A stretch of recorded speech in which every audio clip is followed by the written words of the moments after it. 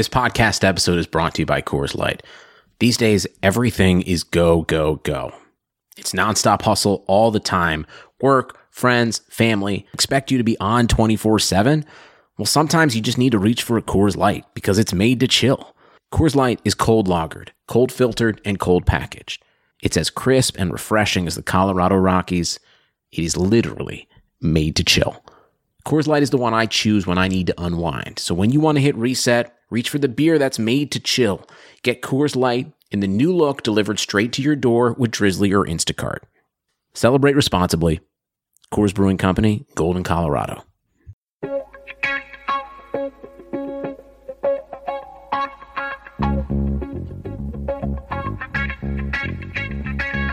Karlsson, världens bästa Karlsson, hoj här kommer Karlsson, ingen ingen annan Karlsson spelar jag så bra som mig. Karlsson scores! Karlsson, världens bästa Karlsson. Yes, welcome everybody to another episode of the Keeping Karlsson Fantasy Hockey Podcast, the longest running fantasy hockey podcast in the world, hosted by two guys who are very excited for hockey to start. Can't believe it might be less than 2 months.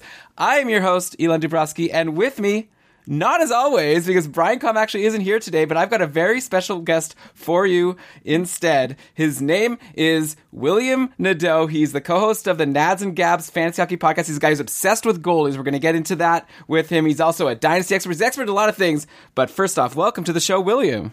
Thanks, Elon. How are you? I'm great. I'm so happy to have you here. You messaged me and you were telling me about all of your goalie expertise. And I thought, man, this would be so fun because Brian and I, when we did that episode a few weeks ago now, breaking down UFA, we sort of saved the goalies for the end and we talked a little bit about our takes of, Crawford to New Jersey and Holtby to Vancouver or whatever. But, we didn't have too much time to dig into goalies. So I thought this would be the perfect chance to do a full episode about all the goalie situations that have changed over the last month with an expert. And you're someone who not only knows about fantasy stats and watches some games like Brian and I, you were telling me you actually are like watching goalie tape and like you're basically like a full-on coach. Yeah, absolutely. YouTube is like a great resource for that kind of thing. There's a lot of videos, play-by-play, sometimes with a goalie coach who likes to comment it, and it's very, very interesting. And for the eye test, I think it's pretty good, pretty interesting, because stats are one thing, advanced stats too, but the eye test is very important too, I think.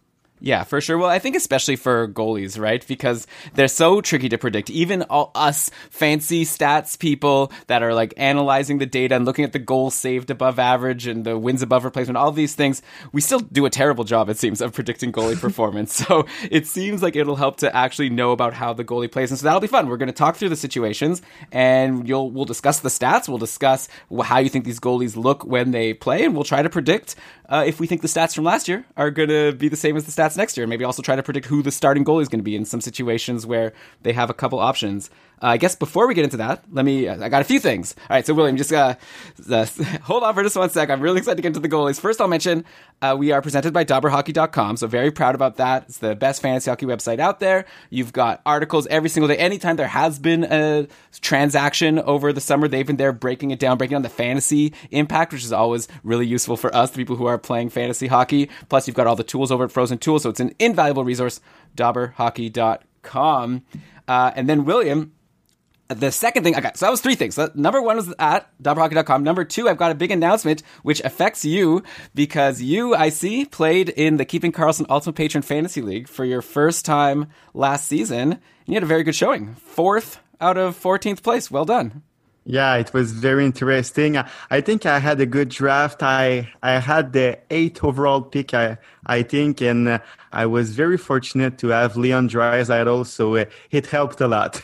Yeah, for sure. Draisaitl was amazing last year, and actually we'll get into Draisaitl in a second. So as far as the Cupful goes, my announcement is that the Cupful's starting soon. So this is like a semi-announcement. We haven't opened up signups yet, but I just want to let people know it is like on the radar. By the time we record our next episode, which will be a week from today, a week from Sunday, Cupful April registration will be open, and Brian are super excited to get going. We have some really fun plans for the season. It's going to be, anyone is eligible to join. All you have to do is be a patron of Keeping Karlsson, and it's a whole tiered system. So you're going to start at the bottom just like William did, and then already Williams moved himself up to guaranteed tier 4, maybe even higher depending on how many people sign up.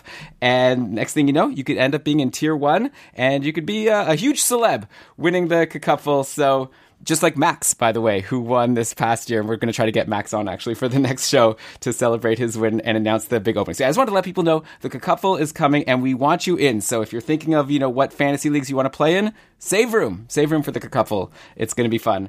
Okay, the next announcement is that, well, you mentioned how you had Leon Draisaitl. Did you project that Draisaitl was going to have this 125-plus pace when you picked him? No, not the 125-point pace.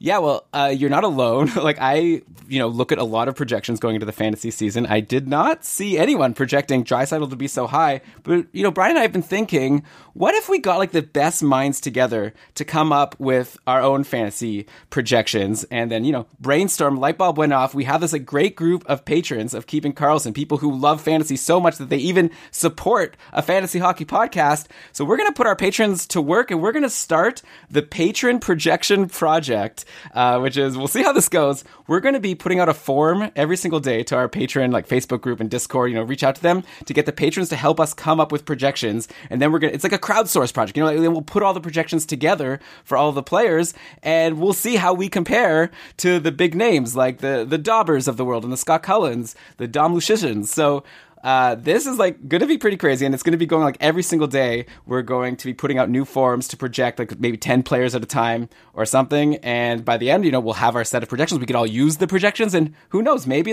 300 monkeys, a 300 typewriter. I don't know exactly what that saying is, but hopefully we'll end up coming up with the Shakespeare of fantasy projections. Yeah, it's a great idea. Yeah, I'm excited to see how this goes. Hopefully we do. I think we'll do pretty well, right? Because Brian and I, we're not going to be able to do the almanac this year. The timing hasn't worked out. So we're not coming up with the projections on our own. So instead, we'll just get the patrons to do it for us. But obviously, Brian and I will be participating too. We'll be having a lot of fun discussion, I'm sure, arguing about how players ended up as we go through and share the results. But okay. All of that preamble aside, let's get into today's episode. We've got you here, William, to break down all of these new goalie situations. And after last week's episode, where we had a special guest, Victor Nuno, who dropped a bomb. He was talking about prospects and a prospect draft we did, and he dropped this huge bomb saying that, in his opinion, Thatcher Demko isn't even a top 15 prospect goalie, which caused a lot of people to disagree with him. And it was a lot of fun hearing his reasons. But let's start in Vancouver, where they have this Thatcher Demko guy, who, as we all know, had that amazing playoffs, or at least the last 3 games of the playoffs after Markstrom got hurt before the Canucks got eliminated. And now going to next season, Jacob Markstrom didn't sign,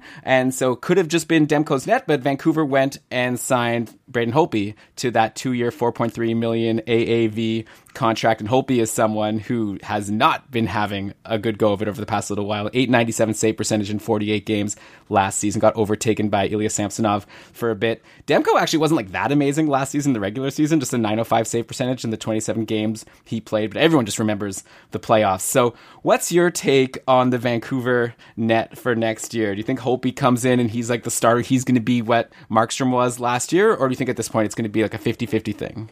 No, I fully expect Vancouver to give the majority of the starts to Demko, because I really think that if those 3 amazing games in the playoffs don't happen, we're talking today about how Jacob Markstrom can replicate or not his, let's say it, MVP-like season in Vancouver. So I really think that if those 3 games didn't happen, we're talking about how Jacob Markstrom is a Vancouver Canuck today, with Thatcher Demko as the backup. Now, Demko is the reason why they let, let's say it, one of their best players walk away in Jacob Markstrom. So to me, he's taking that role and will get the long leash. Vancouver needs to figure out at 100% what they have in Demko before the Seattle expansion draft. And when you look at Holtby's contract, which is a pretty nice deal for Vancouver, I'd say I really was thinking that he was going to sign for more than that and maybe longer.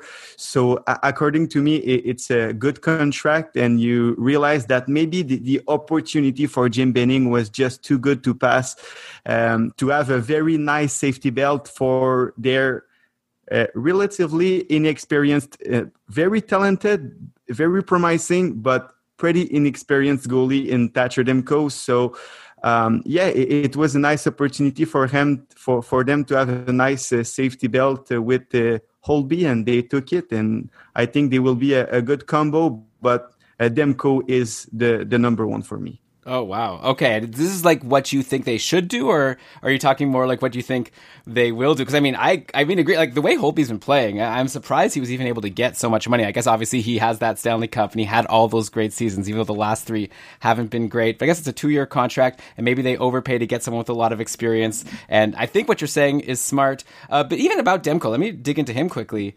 So like, he had, like you said, if he doesn't have those 3 playoff games, then we're having completely different conversations. So what makes you think that those 3 playoff games are representative of his overall talent and not the more middling .905 save percentage that he had in the season in general? I think that's good for Demko, actually, because he has a history of performing very, very good in great moments, in high-pressure moments. And he will have those moments during the season with a guy like Braden Holtby behind his back. And I think that Holtby could be a good thing for Demko to force him to be the best version of himself, because if he cannot perform, well, Holtby's there to get the majority of the starts. So he will push Demko to be the best version of himself, and I think it will benefit his fantasy managers. And as much as I like a guy like Mikey DiPietro, for a team like the Canucks who wants to be competitive this season, make the playoffs, it was way too risky to go into the season with Demko and DiPietro, especially with a condensed schedule. So really, I think it's the best situation for Vancouver to have their guy in Demko, see what they really have in him before the expansion draft of the Seattle Kraken. And if it doesn't pan out, if it doesn't work, we see the Demko we signed the regular season, well, they have a guy capable in Braden Holtby. Right, and then they have Michael DiPietro. So yeah, lots of options. Makes sense to me. And yeah, I hope that you're right. Maybe, who knows? Maybe Holtby, wasn't great as a starter on the Caps, but maybe he'll be a very capable 1B on Vancouver, and it'll look like a really good signing. Hey, Montreal's paying $4 million to have Jake Allen, so why can't Vancouver pay for a potential backup in Holtby? And it's up to Demko now to earn that job and get the starts that Markstrom had last year. So that's Vancouver. So do you agree or disagree, by the way, with Victor's take that it sounds like you disagree with Victor's take that Demko is not a very highly regarded prospect? No, yeah, I disagree. I think he's a very, very good prospect, and maybe we can look back at this take 1 year away from now. But Demko is one of my favorite. He's not like Samsonov or Shesterkin like, but he's definitely a very good young goaltender, and I think he have a future as a starter in this league. Okay, cool. Maybe this year. All right, so next, we'll jump around. I don't have a particular order here, but I might as well, since we talked about Jacob Markstrom, let's talk about him now going to the Calgary Flames. So obviously this David Rittich thing hasn't really worked out. At one point it seemed like Big Save Dave was going to be the starter, and Cam Talbot came in as the backup last year. But then as the season wore on, Talbot was playing a lot better than Rittich, and then going to the playoffs, Talbot was the guy who played for the Flames in their short stint there.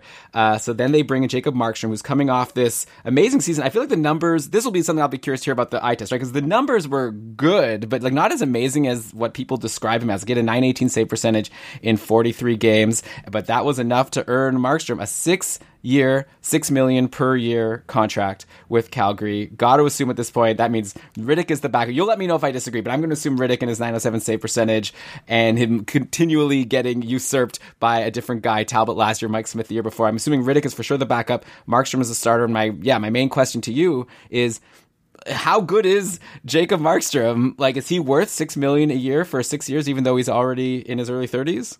Absolutely, absolutely. Markstrom is very good, and when you look at a guy like Sergei Bobrovsky, who signed 10 millions per, Markstrom is actually a pretty good deal. Yeah. So this one is pretty obvious for me. I think this is a Florida Panthers like a situation in the net where no matter what, Calgary will give all the starts to Markstrom, and the fantasy value for a guy like Rittich to me is very, very low. He had already several opportunities to be this team's number one goalie for a long time, and it just hasn't worked for Big Save Dave. I did love that narrative, but at this point, I think it's in the past. He was outplayed by the likes of Mike Smith and Cam Talbot, who are, with all due respect, much worse goaltender than Markstrom, according to me. So really look at Markstrom like you were looking at Bobrovsky last year in draft.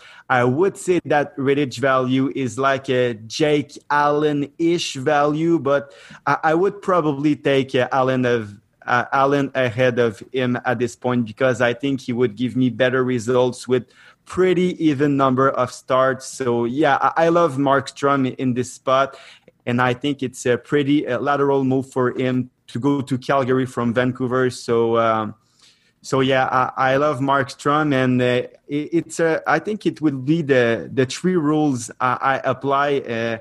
I was excited to talk to you, Elon, about those three rules. I dig a lot. I made a lot of research to try to have headlines, have rules about how to dissect correctly a goalie tandem when you don't know how the situation will shake out, how the starts will be given to the two goaltenders. And historically, there's three rules. Contract, the goalie with the bigger contract will always have the longest leash. The history with the team, history with the coach. I think about Mike Smith here, the history with the coach. And the capital invested in the player. Was he a first-round draft pick? Was he acquired for a superstar player? So the capital invested in a player can have an impact in the number of starts he will have, the history with the team or the coach, and the contract. Right. It seems like here, Markstrom just has that contract. And Rittich, he has a history with the team, not a successful history for the most part. Yeah, so, exactly. Yeah. Not a successful one, yeah. Yeah. Okay. So you brought up Bobrovsky just to like get a benchmark here. Like, and now I wasn't planning on bringing up Florida because their situation doesn't change. But like, if you were picking in fantasy for next year, I'm assuming you're taking Markstrom over Bobrovsky if you have the option to get either one. Yeah, I'd go with Markstrom. Yes. Oh man, Bobrovsky's fallen. I'm curious. I'm going to be curious to know which of these goalies who like was good before you're going to say isn't going to be good. I'm excited to get like a hot take like that. So it sounds like it's not coming for Markstrom, and we'll see if it comes with someone else. But the next team I wanted to bring up isn't a team that has someone who's been really good before. So you're not going to be able to give this take for them. It's the Ottawa Senators, and they signed Matt Murray to this 4-year, $6.25 million contract. And he's someone kind of like Holtby, right? Like he, at one point, was really awesome. People were talking about him amongst like maybe one of the top fantasy goalies to draft if you could get him, because he was on a great team and he had those great couple rookie seasons and he was like a heralded prospect. And then recently things have not been so rosy for Murray. Like, and then last year was his worst yet, right? .899 save percentage in 38 games. He was bumped by Tristan Jarry by the end of it. But I guess the Sens, they didn't care. They said, you're worth more than Jacob Markstrom, $6.25 million for 4 years. So Murray comes in now and is going to, I assume, be the starter over guys like Marcus Hogberg and Anders Nilsson, who have shown flashes of being pretty good. But I mean, like you said, like they're not going to be paying this contract to Murray to have him sit on the bench. So like, I'm curious. So I'm not going to waste your time asking you who's going to be the starter in Ottawa. I just want to ask you, like, is Matt Murray, like, from what you've seen lately, I don't know if you've been watching the game tape on Murray, but like, is he still the same goalie that he used to be, where he could potentially lead this team into the playoffs and be like a star? Or should we be worried that Ottawa just got themselves a lemon, a guy who has trouble staying healthy and is this like sub 900 save percentage guy that he showed us to be last year? Yeah, the talent is still there, but the issue with Murray, I think, and I'm a Pittsburgh Penguin fan, so I'm familiar with him. I'm a goaltender in life, so I can understand these things.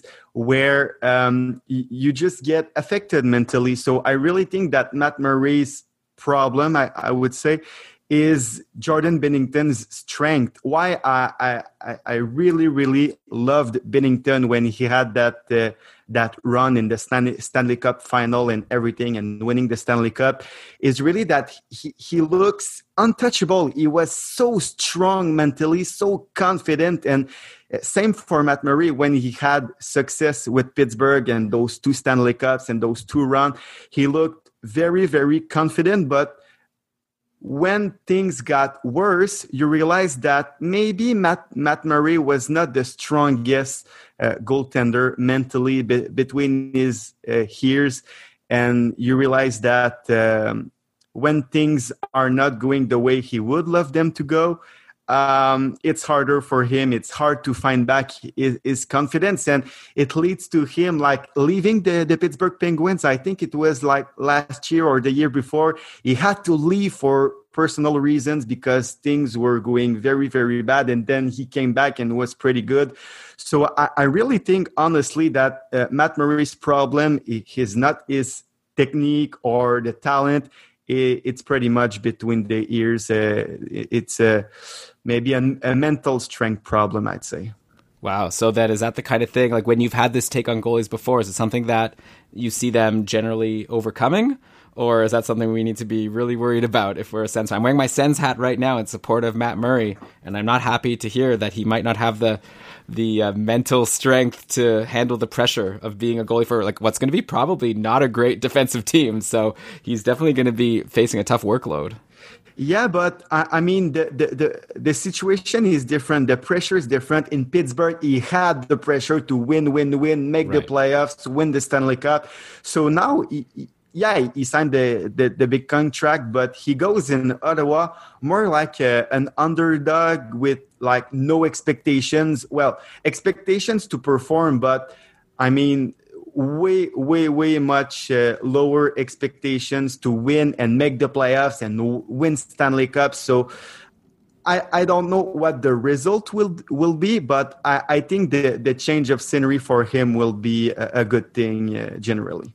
Yeah, I mean, at the end of the day, he can't be any worse. And like you said, Ottawa has this big investment in him, so he's obviously going to get a long leash. And now we'll have to just hope that he can bounce back. Like Patty is saying in the chat, like Murray's still young, only 26, so he could have like a long, successful career ahead of him, and that would be great for Ottawa. And I'd be happy to see it for Murray. And then, so these other Ottawa goalies, like who do you think is going to win the backup job? Like Anders Nilsson was pretty decent last year, actually. Only played 20 games. We had a 908 save percentage, which is even more impressive considering it was on the Sens. But he had all these concussion issues that I have seen, like on Roto-World, he's expected to be ready for this next season when it starts. So does that mean Nilsson is going to be the backup, or do you think that Marcus Hogberg is someone who can take that job? Because he took over when Nilsson was injured, and he was the main goalie on the team, like even getting more starts than Craig Anderson by the end of the season.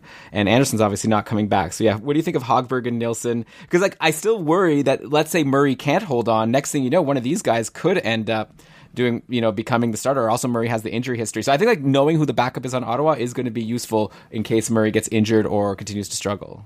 Absolutely. And let's say it, Nilsson has been very good at time for the Sens. With that said, with Matthew Murray as the starter, he proved that he can't handle a large workload. So yeah, the backup, the 1B or not the 1B, really the backup will have fantasy value because at times Murray will need like to rest and maybe he will get injured. Let's hope it will not be the case, but I mean, we'll see. But with that said, with Matt Murray at the starter, if Nilsson is healthy and Hogberg, they will mix in. I would rank their fantasy value like Murray, a considerable gap, Hogberg, and then Nilsson, because to me it's risky to invest in an injury-prone backup goaltender. Plus, there's the fact that it's possible that Ottawa decides they want to take a look at what they have in the likes of Joey Daccord, who was very good last year in Belleville, and Philip Gustafsson, who has struggled a lot in North America, but is having success right now in Sweden. And he's been considered as one of the very top goalie prospects for a couple of years now. So he was acquired in the Derek Brassard trade, by the way, with the Penguins. But it's another guy to keep in mind. So to me, it's very, very risky to invest a draft capital or waiver claim or whatever in an injury-prone backup goaltender for the Ottawa Senators. So I'd go with Hogberg, but Nilsson can give you some pretty good starts. That's for sure.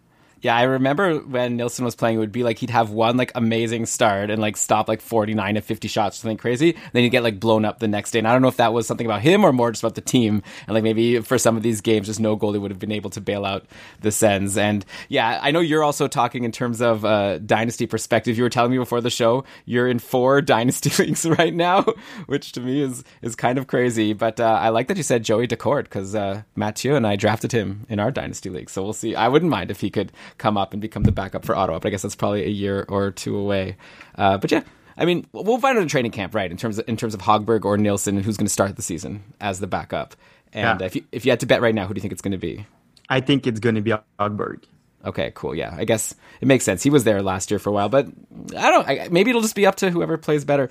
By the way, you were talking about the eye test and how you look at how the goalies are playing along with the stats. Like maybe now would be a good time before we go to our next team. Like what are you looking for, William, when you're looking at goalie performance? You gave us your 3 tenets of who's going to be the starter.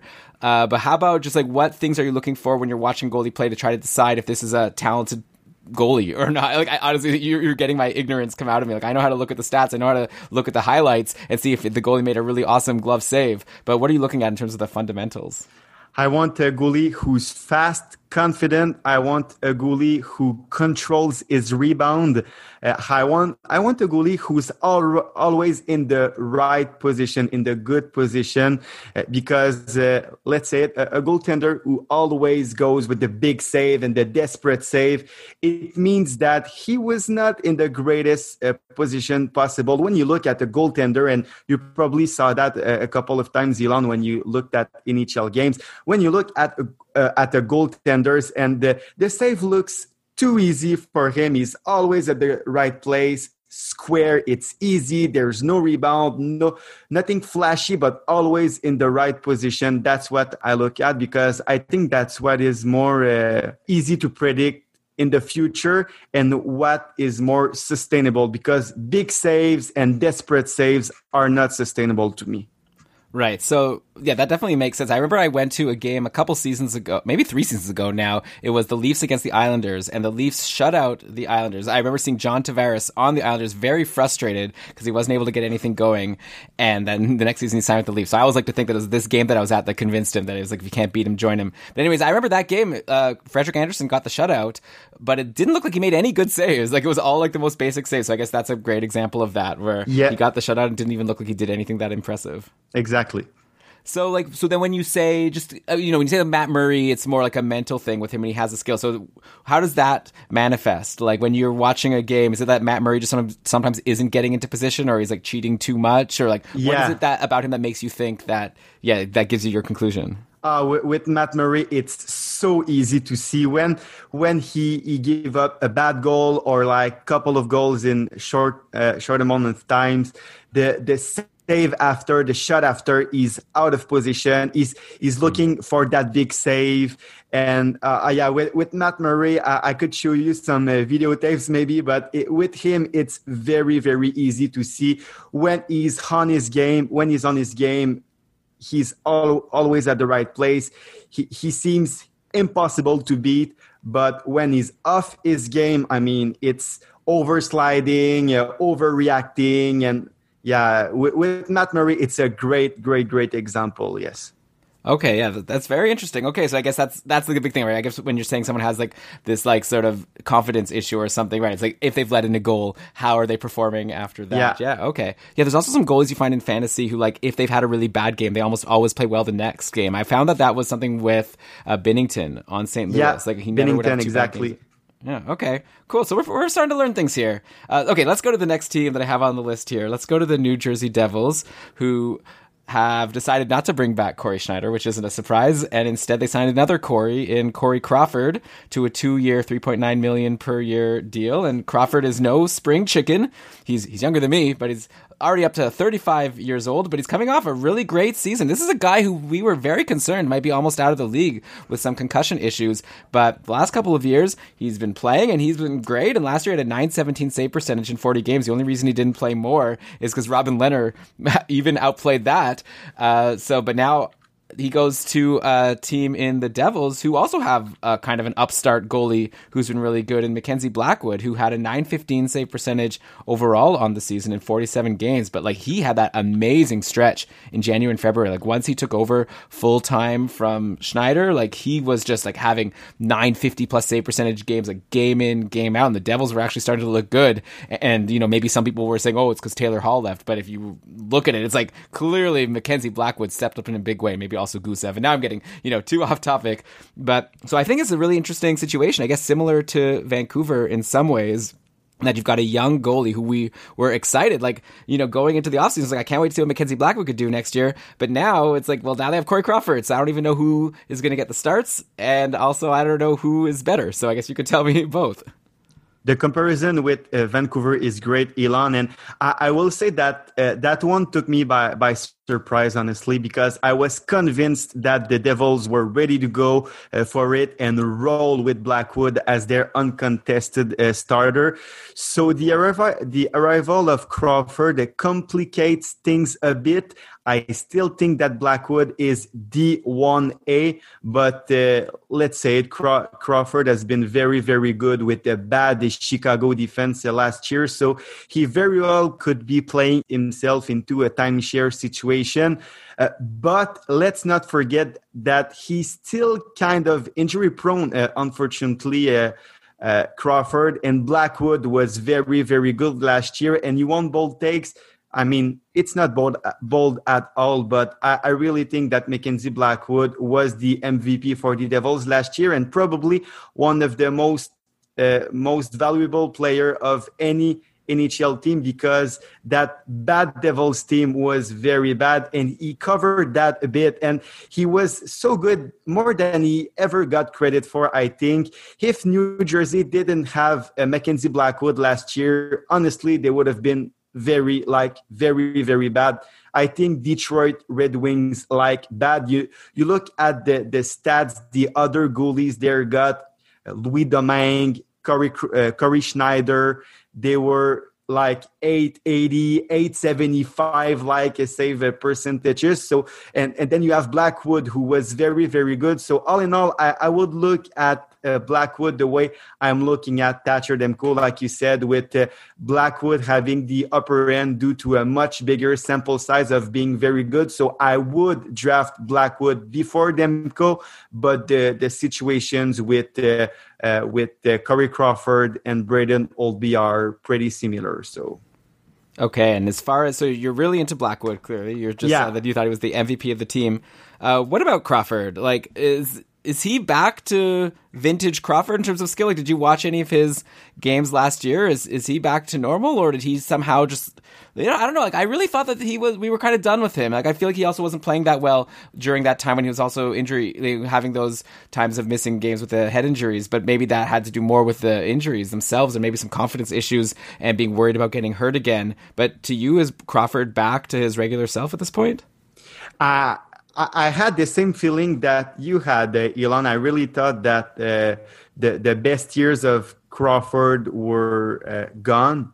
But we have to admit that what he did last year, again, with a bad Chicago defense, with a bad Chicago team, what he did was very, very impressive. So I think he will be good in the starts he will get. But Mackenzie Blackwood is the guy. He's their young goalie. He's the goalie of the future and of the present. So I can't understand why they would give a guy like Crawford the majority of the starts when Blackwood was so good last year.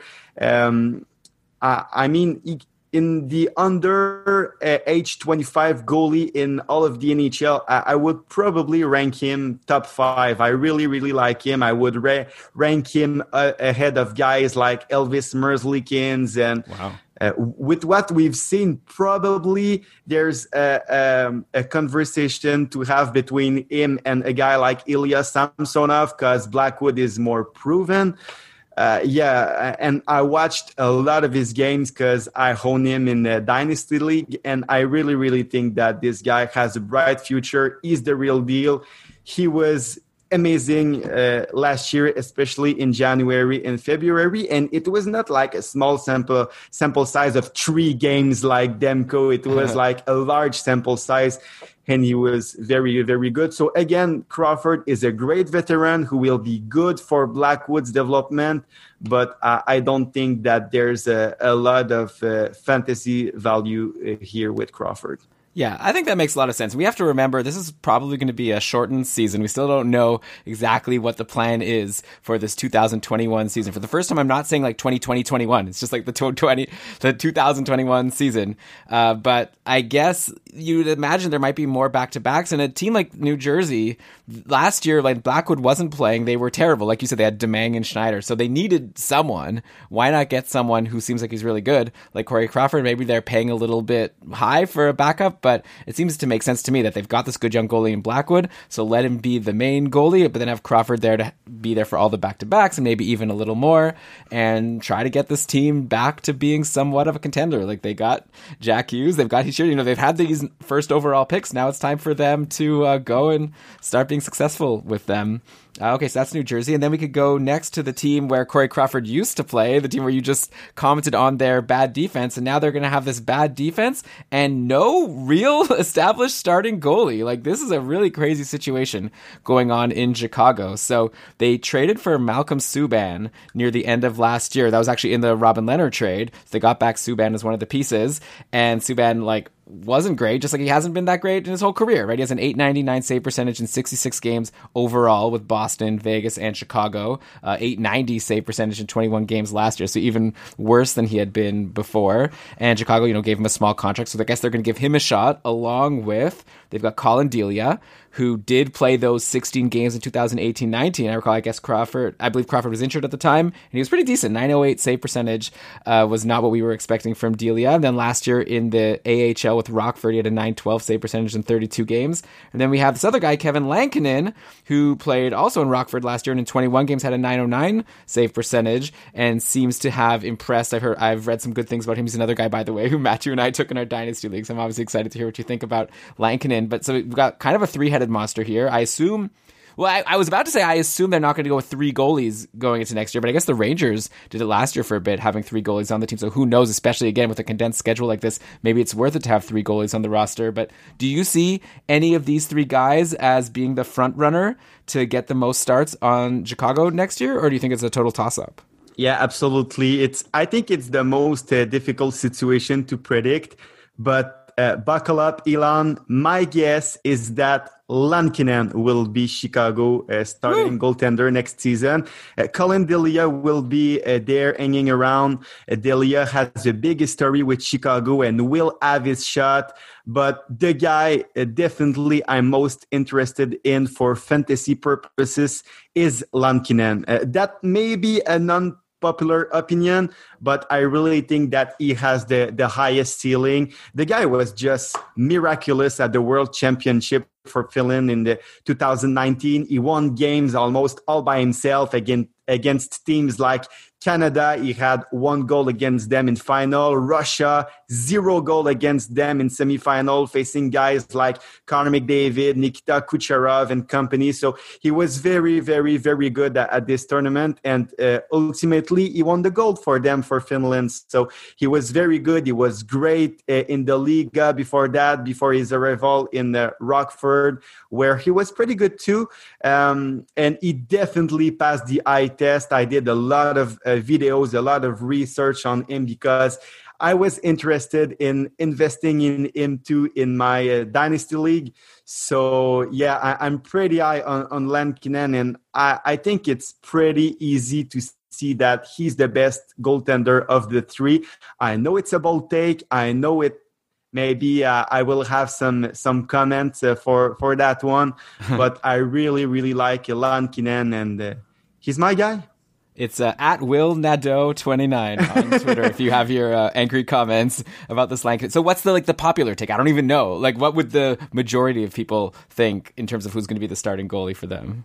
Mark Lazarus would say, or Scott Powers. I really think it's Colin Delia, the more logic approach, the more logic call. But with the videos I saw on these guys, I think the better goaltender maybe for the start of the season, the guy dressed will be Delia and Subban. But ultimately, I really think the better goaltender will get the upper end, will get the starts, will get the number one job. And to me, the best goaltender of all three of them is Kevin Lankinen. Okay, but then I guess the next question is, say you're right, and Lankinen does get the most starts for Chicago next year. Is he still someone you want to draft, or is he going to get the most starts and get caved in because Chicago still doesn't have great defense? I think you have better options, at least if you're drafting now, because now we're talking about a guy who technically is the number 3 goaltender on a very bad Chicago team who are trading away everything that could help them winning game, like Brendan Saad and everything. But I think that during the season, when you see him starting to get starts, I would spend probably a flyer, a waiver wire on him. Right, yeah, and I guess it depends what your strategy is for fantasy, right? Like, if you want to grab a goalie early, then obviously you're not going to take Lankinen, but if you're the type of person that just wants to get all the stud skaters, which I'm always very tempted to do, and just figure out goalies later, that's, again, what Matthew and I did in this Dynasty League, and that's why we have Lankinen and, other sort of, lower-level goalies. We're just hoping, one of them will hit, because I feel like goalies are so unpredictable anyways, and so he's someone maybe you could look at the very end of your fantasy draft to take a swing on, someone that you could drop if it's not working out. For redraft leagues, but for a dynasty league, I'm pretty much interested in him. So I think you had a great draft pick with that one, Ilan. Okay, happy to hear it. Okay, so question from the chat here. Go Hollywood is asking. So I guess this is more for just a fantasy question. If you're looking to grab a goalie for your fantasy team, let's just say a 1-year league, just to keep it simple. Let's say you're going to be drafting for a couple next year in tier 4, maybe tier 3, so you don't want to mess this up. Are you going to want to grab more of a good tandem goalie like Korpisalo, or a less talented goalie that will get more starts, like, say, the starter on, I don't know, maybe Thomas Greiss, though maybe you'll say he's more talented. So I don't know who it would be, but a goalie that you expect to play more but have worse results, or do you prefer to go for the goalies that you think are better even if they're going to get fewer games? That's a good one, actually. Usually I go with the goalie who will get the most starts, but it depends. Korpisalo, he will give you numbers. Guys like Jonathan Bernier or Jimmy Howard last year, they ended up... Well, Bernier was good at times, but you know that a lot of starts doesn't necessarily mean fantasy success. So it really depends. If Hollywood, I don't remember the name, but if he has examples, I can answer easily. But generally, I'd go with the goalie with the most starts possible. But it really depends. Yeah, maybe I would think of it more as if, who's going to get the most wins? You know, so even if you have Jimmy Howard last year, or Thomas Greiss, we'll actually get to in a second, maybe he'll get a lot of starts, but is he actually going to get you a lot of wins? Maybe Korpisalo in 10 fewer games or 20 fewer games will still get more wins just because Columbus will be a better team. So yeah, go Hollywood. Let us know who you want to throw at us, and then we can ask our goalie expert here, and Will, who he would draft. The goalie/dynasty expert. Okay, so let's go to Detroit.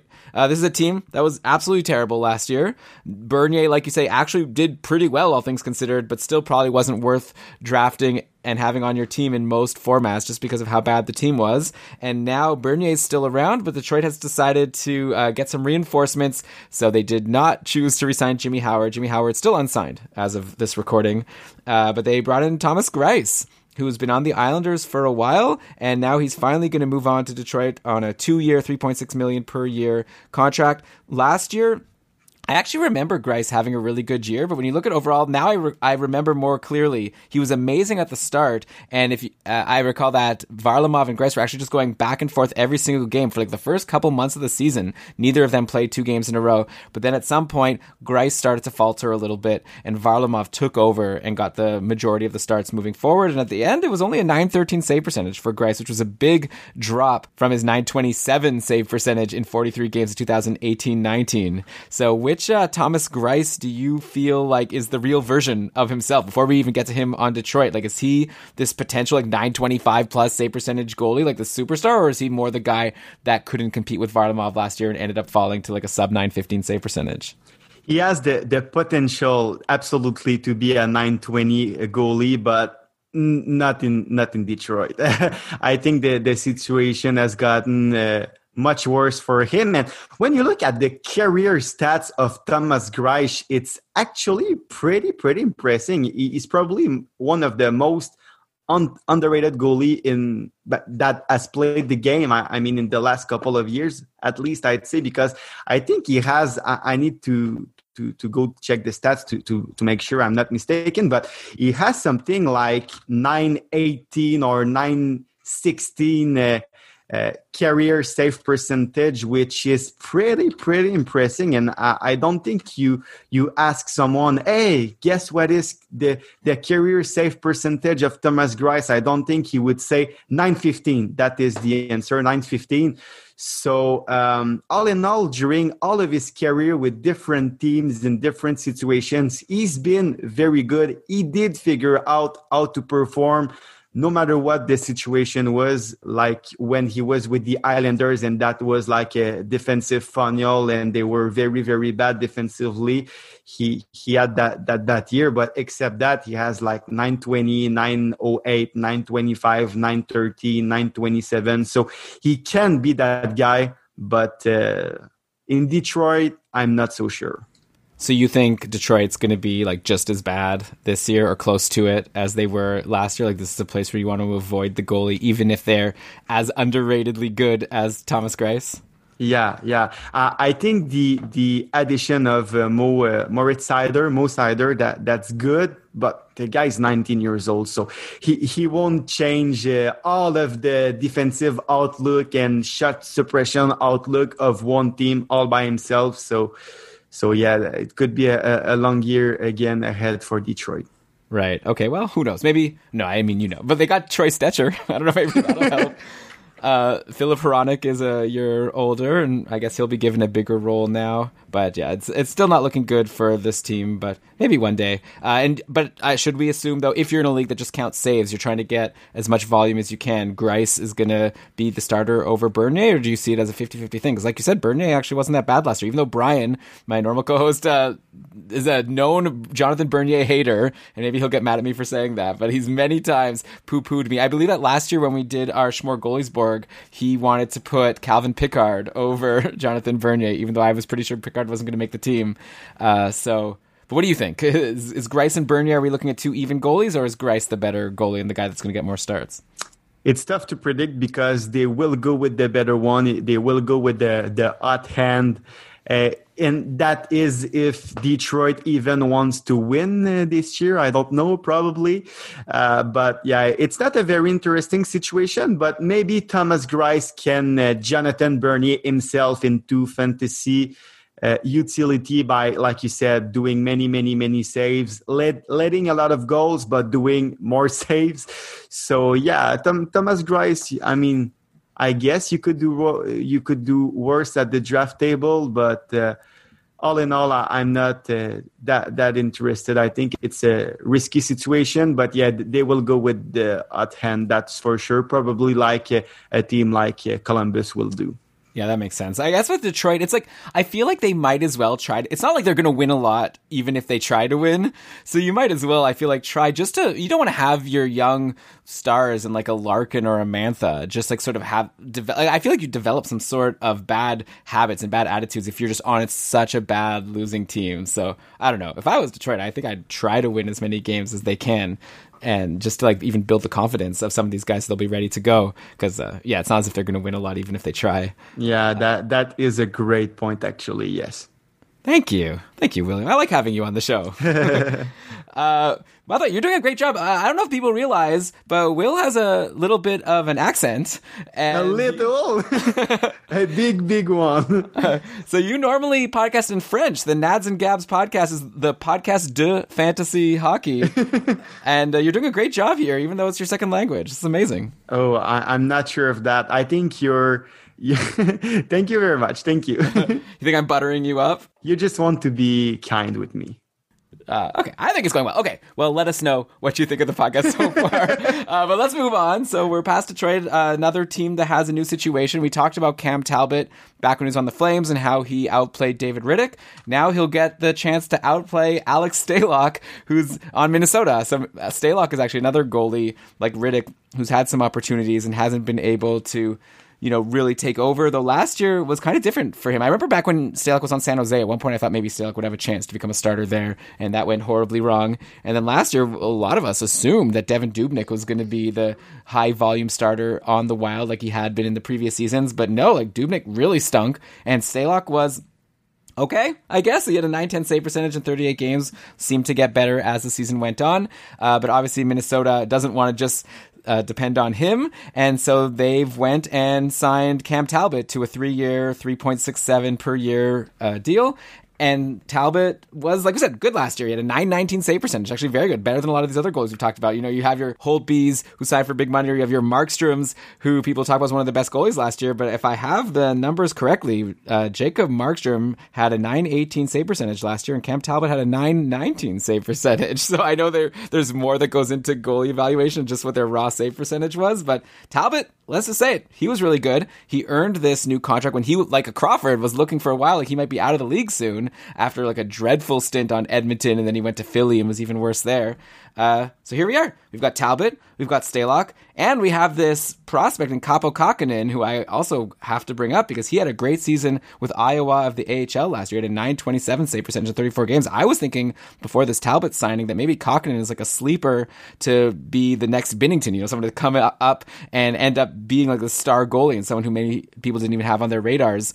So now in Minnesota, is it as simple as it's going to be Talbot as the starter, Stalock as the backup, Kähkönen starting in the minors, or do you see it going a different way? Yeah, probably. And Talbot is back. Billy Guerin was pretty clear that Cam Talbot is his guy.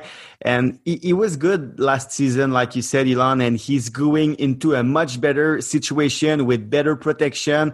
So I'm interested in Cam Talbot, actually. With that said, Stalock stole the job away from Dubnyk last year.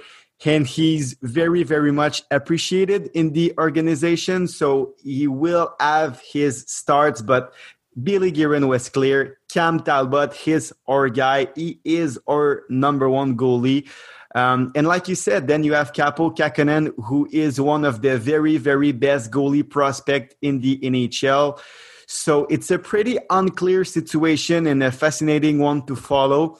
With what I've seen and what I've read in the last couple of months, with what I've seen last couple of years, I would say that Talbot is the starter out of the gate and will get a pretty long leash. So Talbot is the number one, but Kähkönen is younger. He has the higher ceiling, I think. I think this kid will force his way into more starts and force Stalock on the outside looking in, probably by the trade deadline. So I would look at this situation actually for the second half of the season at worst, like we were looking at Buffalo's crease in 2018-19.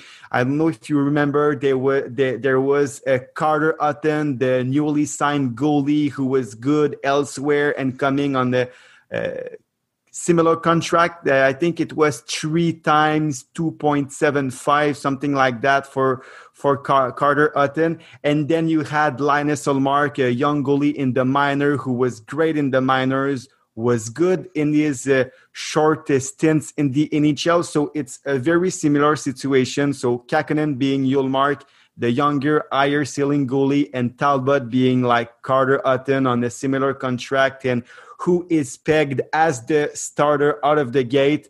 But it will be interesting to watch. But I really have Buffalo 2018-19 flashbacks with this situation. Interesting. Okay, then would that make Stalock the...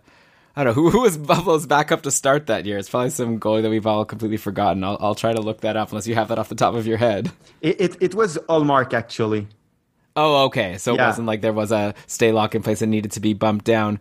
Exactly. Well, Stalock does have 2 years left in his contract, but it's like $785,000 a year. So I guess they could always just waive him. In worst case, they send him down to the minors if no one claims him. I'm sure someone would claim him. So maybe like you said, maybe they could trade him at the trade deadline and get something for Stalock if they really need to bring Kakkonen up because he's just doing so well. So I don't know. Good for Minnesota to have a good situation in net now, and hopefully you think that Cam Talbot is more skilled than Carter Hutton because Carter Hutton looked bad almost right away on Buffalo. So do you think Cam Talbot could do better? Yeah. He will have good protection. Honestly, at the draft table, if you want to use, like you said, Elon, the strategy to go heavy on forwards, wait on goalies. If you wait on goalie and you find yourself with a Cam Talbot, you go out of your draft with a pretty good netminder who will get a lot of starts and have good stats, I think, because like you know, probably, Elon, the Minnesota Wild are one of the best shot suppression team in the NHL. They're good at protecting their goalies. So yeah, Talbot will have a great season, and I don't want to act like Stalock is gone because he was very good, like we said, for this organization. But I think that Kaapo Kähkönen is ready for the NHL. He will prove it, and at this point, he's probably too good for the AHL. So we'll see. But my gut feeling tells me that by the second half of the season, when the season starts eventually, by the second part of the season, we'll have a tandem of Cam Talbot and Kaapo Kähkönen, and it's not impossible that Kähkönen ends up being better than Talbot. But like I said, I think Cam Talbot can be your target if you want to wait on goalies in a redraft league draft. Okay, that makes sense. So how about this as the advice? Wait on goalies, grab your Cam Talbot late, but then make sure you're eagle-eyed on the news. And if Kähkönen ever gets called up from the minors, make sure to grab him right away. Don't let someone else get him if you're in a one-year league and not like a crazy dynasty league where Kähkönen has been owned for a long time. But I think that way you could be pretty successful and you're safe either way. Okay, so then let's go now to the team that has Minnesota's former goalie in Devan Dubnyk, who, like we said, was dreadful last year. And it's all the more embarrassing that he had an .890 save percentage, considering that you say they're one of the better teams at protecting their goalies, maybe one of the best teams. And still, Devan Dubnyk couldn't do anything with that, had this terrible year, .890 save percentage, which means he even had a worse season than San Jose's other goalie, Martin Jones, because Jones had an .896 save percentage. So the Sharks are going into next season with two sub-900 goalies. This is a not a good, appealing looking situation. To me, like, the Sharks goalies might be the goalies you want to have the least, because at least Martin Jones, like, when we knew he was bad, at least you knew that you might as well draft him in fantasy because he'll win some games and get a lot of starts and get some saves. But like last year, they didn't win a lot of games. Like, the Sharks were much worse than we expected. Now, also, to me, unless you'll tell me differently, it looks like a clear, 1A, 1B, or maybe just 50-50 situation. Whoever's doing better will get the starts. So, like, neither of these guys have, like, any appeal to me. How about you? I agree with the Detroit guys. That's probably the least interesting tandem. To me, like you said, it's clearly go with the hot hand situation here. Now, who will be the hot hand? I'd probably go with, and I can't believe I'm going to say that, but I'd probably go with Martin Jones because, like you said, he was better last year in a much worse situation. He's 4 years younger. He has the bigger contract. He's been with this organization forever. He's been to the Stanley Cup final with them. So, and like, it's hard to remember, but he was pretty good up until the 2018 season. But I really can't say that I'm overly confident in either of these goalies, Martin Jones and Devan Dubnyk. At this point, maybe it's the goalie geek in me who's talking here, but at this point, I'm probably more interested about what a guy like Alexei Melnichuk can offer. He's 22 years old, very, very talented Russian goaltender who was a .930 save percentage keeper in the KHL last year in his age 21 season, which is pretty impressive.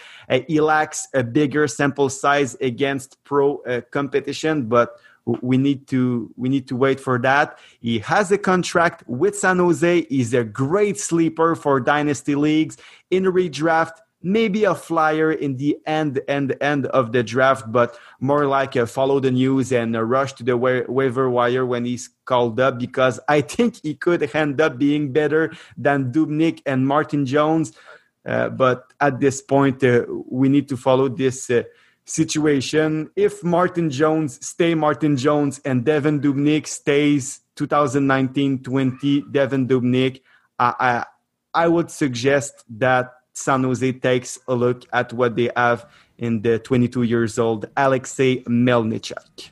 Okay, so if you had to pick just for next year, but maybe also in terms of dynasty, who do you think has a better chance of making an impact getting into the NHL between Alexei Melnichuk and Kaapo Kähkönen? Oh, I love it. I'd say the answer is Kähkönen for the two questions. So in dynasty and redraft, I'd go with Kähkönen because of the bigger sample size, and he already saw NHL action and was good. But Melnichuk could pay big if it works out. Okay, what do you think is the more egregious thing that the Sharks are doing? Patty's bringing up how they're spending $20 million for two defensemen, or that they're paying like $10 million for their two goalies in Dubnyk and Jones. Clearly $10 million on their two goalies, Dubnyk and Jones, who are not even above average, which is pretty fascinating, I'd say. Yeah, actually, Patty, that sounds kind of like a shot at Erik Karlsson, and we don't appreciate that here at Keeping Karlsson headquarters. He's worth every penny, okay? Well, you've heard it here first. Probably not, but I think Karlsson's having a big season next year. But I agree. The nice. Long wait time and the long off season. If one guy will benefit the most from that, I think it's EK65. Great, I love it. I love to hear it. Okay, and the Sharks. They're going to stink, though, because of these terrible goalies they have. What happened to Devan Dubnyk, by the way? Like, wasn't he good? Just, like, somewhat recently? Like, what did you see in his game that changed so quickly? Is it just that we haven't really talked about this, like, the aging curve for goalies. Like, is it just that he got older and he's lost a step and he's, like, a little bit slower? Or do you think it's more of a mental thing? Like, what shifted? You asked me, I don't know if it was during the recording of the podcast or before Elon, but you asked me sometimes if a goalie has good stats, but the eye test is not that good and you don't really understand why a goalie has that much success. I think it's the case with Devan Dubnyk. He really, really benefited from a great system, a great protection with the Minnesota Wild.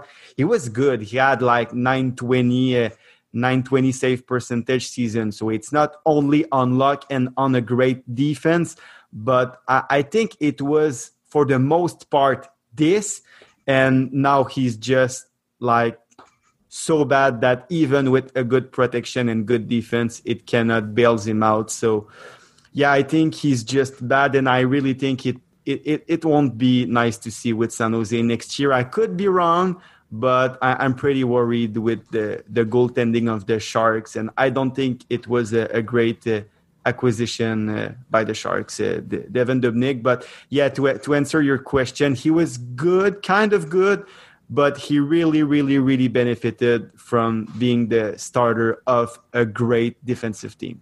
Right, it's true, because Dubnyk, we all recall, like, was kind of not great for a while before he got to Minnesota, right? Like, he kind of struggled in Edmonton, then I believe he went around a little bit, like to Arizona, was it? And to Montreal for a little bit. Anyways, He ended up yeah, he ended up in Minnesota. It was a great situation, and he really took advantage, made some nice millions. He's still got 1 year left on this like $4+ million contract, and then we'll see if he's still in the league after that, depending how things go next year. Okay, so you've brought up this prospect Ilya Samsonov a few times on the show now when comparing. I believe you compared him to Mackenzie Blackwood, and we're comparing him to like a Thatcher Demko type. So let's talk about him, because nothing has changed for him. He's still on the Washington Capitals, but of course Braden Holtby is now out of the picture, and instead Washington is going to go with a tandem of Samsonov and then Henrik Lundqvist, who comes over from the Rangers for this 1 year, $1.5 million deal. So Samsonov is a guy people have been talking about for a while. Last year he finally got his NHL action for the first time. He, as a 23-year-old, a .913 save percentage in 26 games, which doesn't even like seem as good as what I remembered. Like I remember him playing pretty well, but I guess it did. I do recall that Braden Holtby did start taking over and getting more starts by the end of the season, and Holtby was the goalie for the short playoff run. So I guess it makes sense. But Samsonov is someone people really are high on, and now I assume he's the starter, and Lundqvist comes in as the backup, though. If you read interviews by Henrik Lundqvist, he's saying, no, I'm not, like, sure, I want to help Samsonov and give him some guidance, but I still want to try to be a starting goalie in the league. And Lundqvist has lots of confidence in himself, and he thinks he can still do it, even though he's 38 years old and he had a .905 save percentage in 30 games last year. So do you think, regardless of what Lundqvist wants to accomplish, it's a clear-cut Samsonov number one and Lundqvist as the backup? Yeah. With all due respect to one of the greatest to ever being a goalie in Lundqvist, Samsonov is the guy here, with Lundqvist being a quality backup and a very, very high quality mentor for the young Samsonov. But with the condensed schedule and a young goalie, the Caps really want to develop perfectly, properly. The cheap signing of a guy like Lundqvist, it's a very good move for them. It's a good move. They have a great insurance policy, a great mentor for the young Samsonov. They don't want to mess this guy's development, so they put a couple of dollars in a guy like Lundqvist to assure that. But he will command more starts than a guy like Vitek Vanecek or Phoenix Copley would have. That's for sure. He will command more starts. But Samsonov is the clear number one. And I think one of the greatest goaltender value this year, that's for sure. I was talking about how Cam Talbot could be a great pick for a guy waiting on a goalie. If Samsonov fall into draft, I think he will be one of the greatest steal at the draft table. That's for sure. He will probably go under the radar, certainly under guys like Shesterkin, Carter Hart, Tristan Jarry, Hellebuck, probably Mark Strom, and a couple more. And he very well could be as good or even more productive than these guys behind a good Washington team. The guy is tremendously talented, one of the very, very best goalie prospect we had in the waiting in the wings for since 2015, I think. So he's definitely a guy to watch and a guy I will try to have on as many fantasy teams as possible. Yeah, I'm pretty bullish on Samsonov here. Cool. So yeah, I guess the tricky thing is you have this sense that maybe he'll fall below all of these other goalies, but if you wait too long, he'll get taken and you'll end up getting sniped. So the trick is going to be when to draft this guy. Maybe we'll start getting some AAVs from Yahoo once people are drafting their leagues, and we could see where Samsonov is falling. But I agree with you. There's no reason why he can't be as good as a Carter Hart next year, and for sure people are going to be more excited about Hart, but why not? Samsonov has just as good of a pedigree from what I'm told, and he also is in a great situation where, like you say, he's got Lundqvist there who will get some starts, especially in a condensed schedule, but Samsonov is clearly the guy. The Caps didn't sign Lundqvist for a 1 year deal to take over as their starter. Clearly they see Samsonov as their long-term guy. So I agree with you. And another reason maybe not to reach for a Carter Hart. You also left off a Vasilevsky. So you could grab Vasilevsky first, or you could wait and try to get Samsonov 5 rounds later, and it might end up working out better for you. Yeah, absolutely. And if you take a look closer at this guy, he's so athletic, he's quick, he has a very good rebound control, he's always in the right place. I really, really like him. I really think that he's very close to guys like Shesterkin and Hart, much more closer than the general consensus seems to rank him. So yeah, I think he could be a great draft day steal, that Ilya Samsonov guy. Okay, write it down. Patty's writing in the chat room here. She's writing in her fantasy journal notes. Samsonov. Okay, underline it. So that, I think, does it for all of the teams that have like a new starter, like kind of a really new situation. But I still have 4 teams in mind that I guess have the same starter as last year, but new backups. And maybe you'll say that they might not be backups. So I think it'll still be fun to go through since we haven't been talking for that long yet. So let's squeeze a little more value out, if you will. So you brought up, Samsonov, and you're talking about how like comparing him to Shesterkin. Like the other guy that I hear generally compared to those two guys is another guy from the KHL in Ilya Sorokin, who is signed by the New York Islanders, and with Greiss on his way to Detroit, it appears that the Islanders are going to bring Sorokin in to play in a tandem or as the backup to Semyon Varlamov. And yeah, I'm very interested to hear what you think is going to happen over on the Islanders, because they've been so successful running these tandems when they can and giving Greiss lots of games. But Varlamov definitely showed that he was deserving of this 4-year, $5 million per year contract. I remember like on this very podcast, Brian was saying how he thought that the Islanders really overspent. He didn't understand why they signed that contract. But last year, obviously it worked out well. The Islanders went on a deep playoff run, and Varlamov built on his solid .914 save percentage in the regular season in 45 games, and he had a .921 save percentage in 20 playoff games, so he was fantastic. But then again, now we have this guy Ilya Sorokin, who's 25 years old and is coming off an amazing season in the KHL with SKA Moskva. He had a .935 save percentage there. It seems like he's been good ever since he got to the KHL when you look at his numbers. So do you think that Sorokin is like the next Greiss, where he'll play more than an average backup but still be the backup? Or do you think we're looking at a situation where Sorokin can even take over from Varlamov and get more starts? I'd say he's the next Shesterkin. He's the real deal.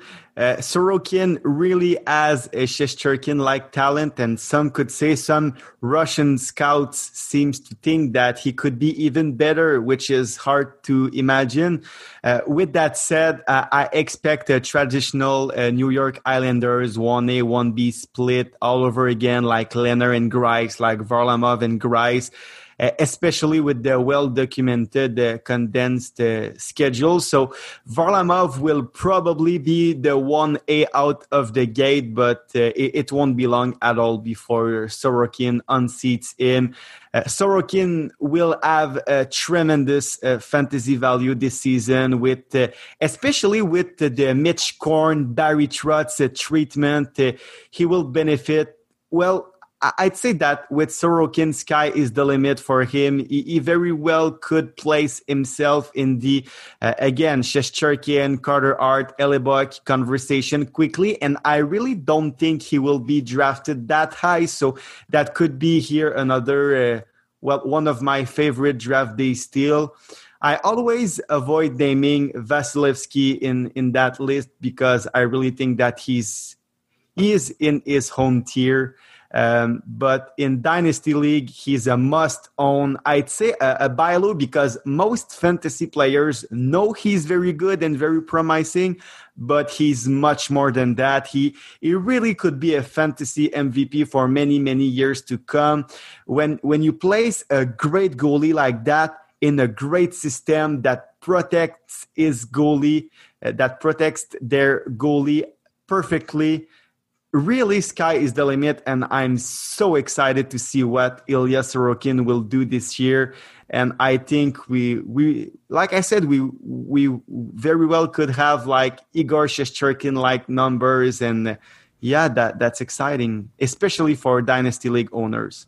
Right. But hey, maybe even for next year, because even if he only plays 50% of the games, if he could put up numbers like all these other great goalies have on the Islanders recently, and you're saying he might be even better, we might be looking like a .920 plus save percentage. Like, I don't know how high to get on him when he first gets into the league. Maybe he'll need some time to adjust. Maybe he even, there's no chance he goes to the AHL though, right? Like, he's going to start the year on the Islanders. Is there anyone else who's there that could play as the backup while Sorokin gets his feet under him? Yeah, they can't mess with that guy. They can't risk getting him mad because he's in the AHL. He's a star already. And to answer your question quickly, yeah, with all due respect to Thomas Grice or, well, maybe Robin Lehner is a stretch, but he's better than those guys. He's very, very, very good. So, yeah, sky's the limit. 930 save percentage, I don't know, certainly possible. Wow.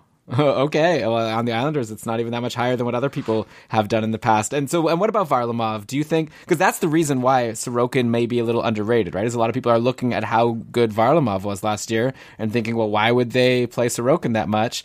And if Varlamov was totally solid and had that amazing playoffs, do you think that Varlamov is as good as that playoff run indicated? Like, was he maybe struggling on Colorado more because Colorado was a tough team to play for? Or is he like maybe more like a Dubnyk where he just played on such a good team that it made him look better than he really is? No, he was good this year, that's for sure. But I mean, Henrik Lundqvist was good with the Rangers too, and Igor Shesterkin just relegated him to the backup goalie duties, and I think maybe that's what is in store for Varlamov. He's good, yeah, he's good. But Sorokin is very, very, very good. So right. We'll see. He will be the starter out of the gate, Varlamov, that's for sure. But I wouldn't invest a draft pick in him. Well, maybe much, much later, but I think he will go relatively early, probably mid-draft. I don't know, in the middle rounds. And I'm not ready to pick him there. I really think that Sorokin will be the starter, and he will be better. Right, yeah. I guess if you're in a draft with people like you and Victor who care so much about prospects, then yeah, Varlamov will fall. But in most leagues, I think I agree with you that Varlamov will be taken high, because I'll bet you a lot of the people you might be drafting with, if you're in a more casual league, people might be looking at Sorokin and being like, well, who's this guy? I haven't even heard of this guy. Varlamov is great. So then they'll think like Varlamov's going to get a ton of starts and he'll get drafted maybe a lot higher than he should be. So I agree with you that I don't think I'm going to be taking Varlamov in any of my leagues, because I will probably, I'm going to be hoping that someone else reaches for him before I even have to think about it. Okay, so another team that I guess actually I'm going to Pittsburgh now. I was saying that these are teams where the starter hasn't changed. So I guess technically, like going into the season, Matt Murray was the starter last year, but Tristan Jarry quickly took over. Had just a fantastic campaign as a 25-year-old, .921 save percentage in 33 games. And now Murray is gone, which means it's all Tristan Jarry. Like, there is this guy, Casey DeSmith, who a couple years ago, it was DeSmith and Murray as the tandem in Jarry in the minors. But I feel like going to next year, after the season that Jarry just had, and DeSmith also being 4 years older, I got to imagine it's Jarry as the for sure starter, and then they'll hope that DeSmith can be a solid backup.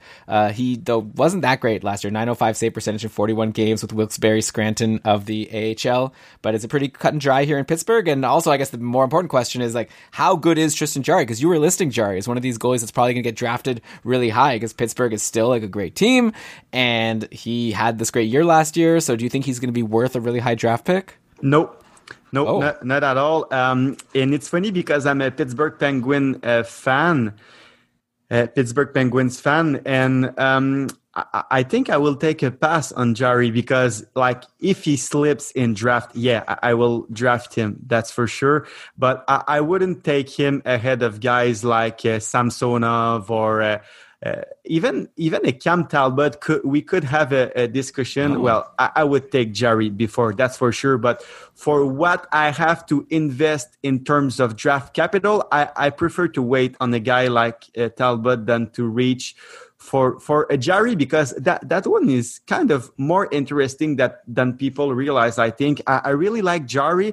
But Casey DeSmith is still interesting, because Jarry started, nobody realized that, I think, but Jarry started to struggle last year when he was playing too much, when he was playing more game, when he was a real starting goalie.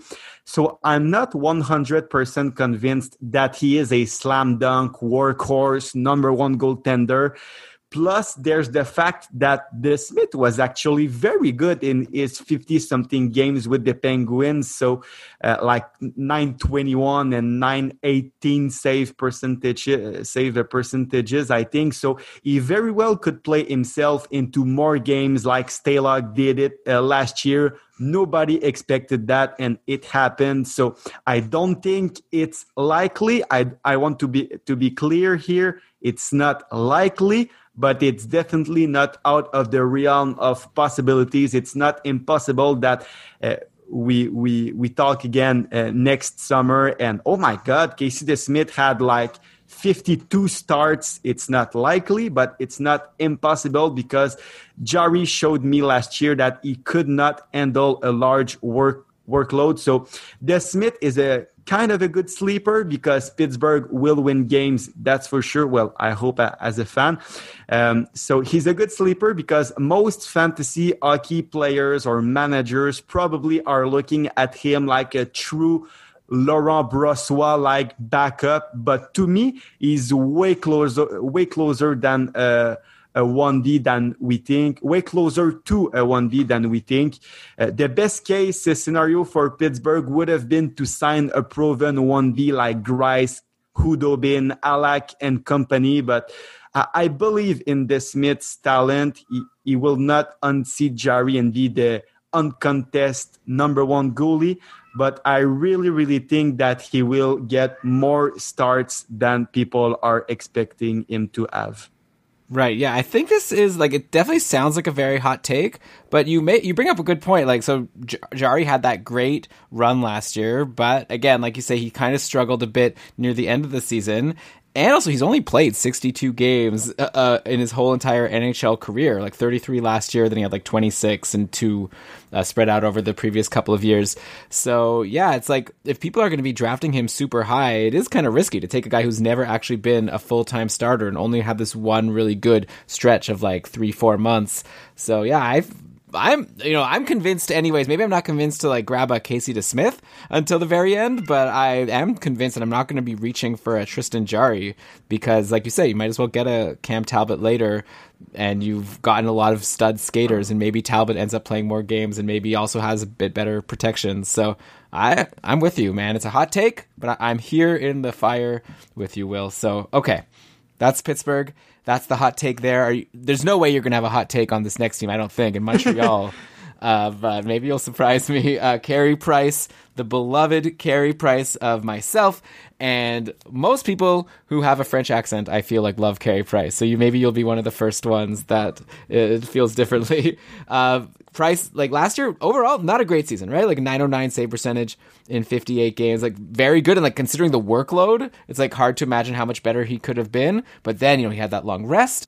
Then he had the chance to, get ready and fully healthy and whatever he needed to do for the playoffs. And a 936 save percentage in 10 games was amazing. Helped the Habs get past Tristan Jarry and the Pittsburgh Penguins. And so, yeah, going into next year, I feel like it's really exciting for Price because instead of having garbage backups like they've had over the past little while, the Keith Kincaids of the world, and no offense to Keith Kincaid, but like he didn't play very well. Now they've got Jake Allen, who in the past has also been talked about as being maybe a bit garbage, at least in terms of his NHL performance. But last year, he definitely made up for it and earned the majority of his $4.35 million contract. He had a 927 save percentage in 24 games. And the Habs like what they saw so much that not only did they trade for Allen and take on that pretty big contract for a backup, $4.35 million, but they also extended him for 2 more years at $2.875 million for the 2 years after next. So I guess we know the Habs goalie situation for the foreseeable future. My take has always been that Allen being in the picture is great for Price because Price can play less, but he'll have better numbers because he won't be exhausted from having to play every game in order for the Habs to have a chance to win.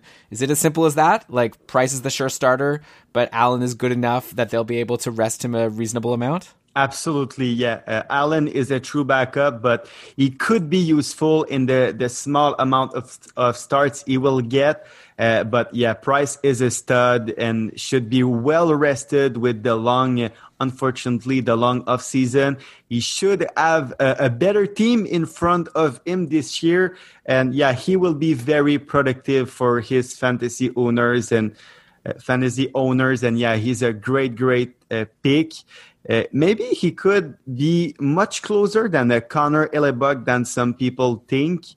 I love Price outlook for next year, and I don't know, maybe you want me to continue that take in French to our Montreal Canadiens fans.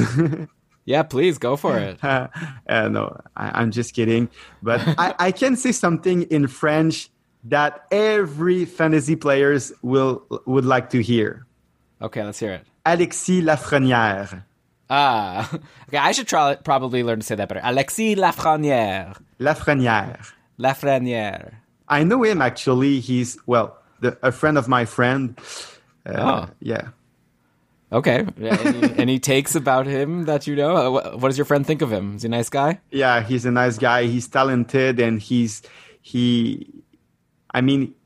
success doesn't change him, so that's nice.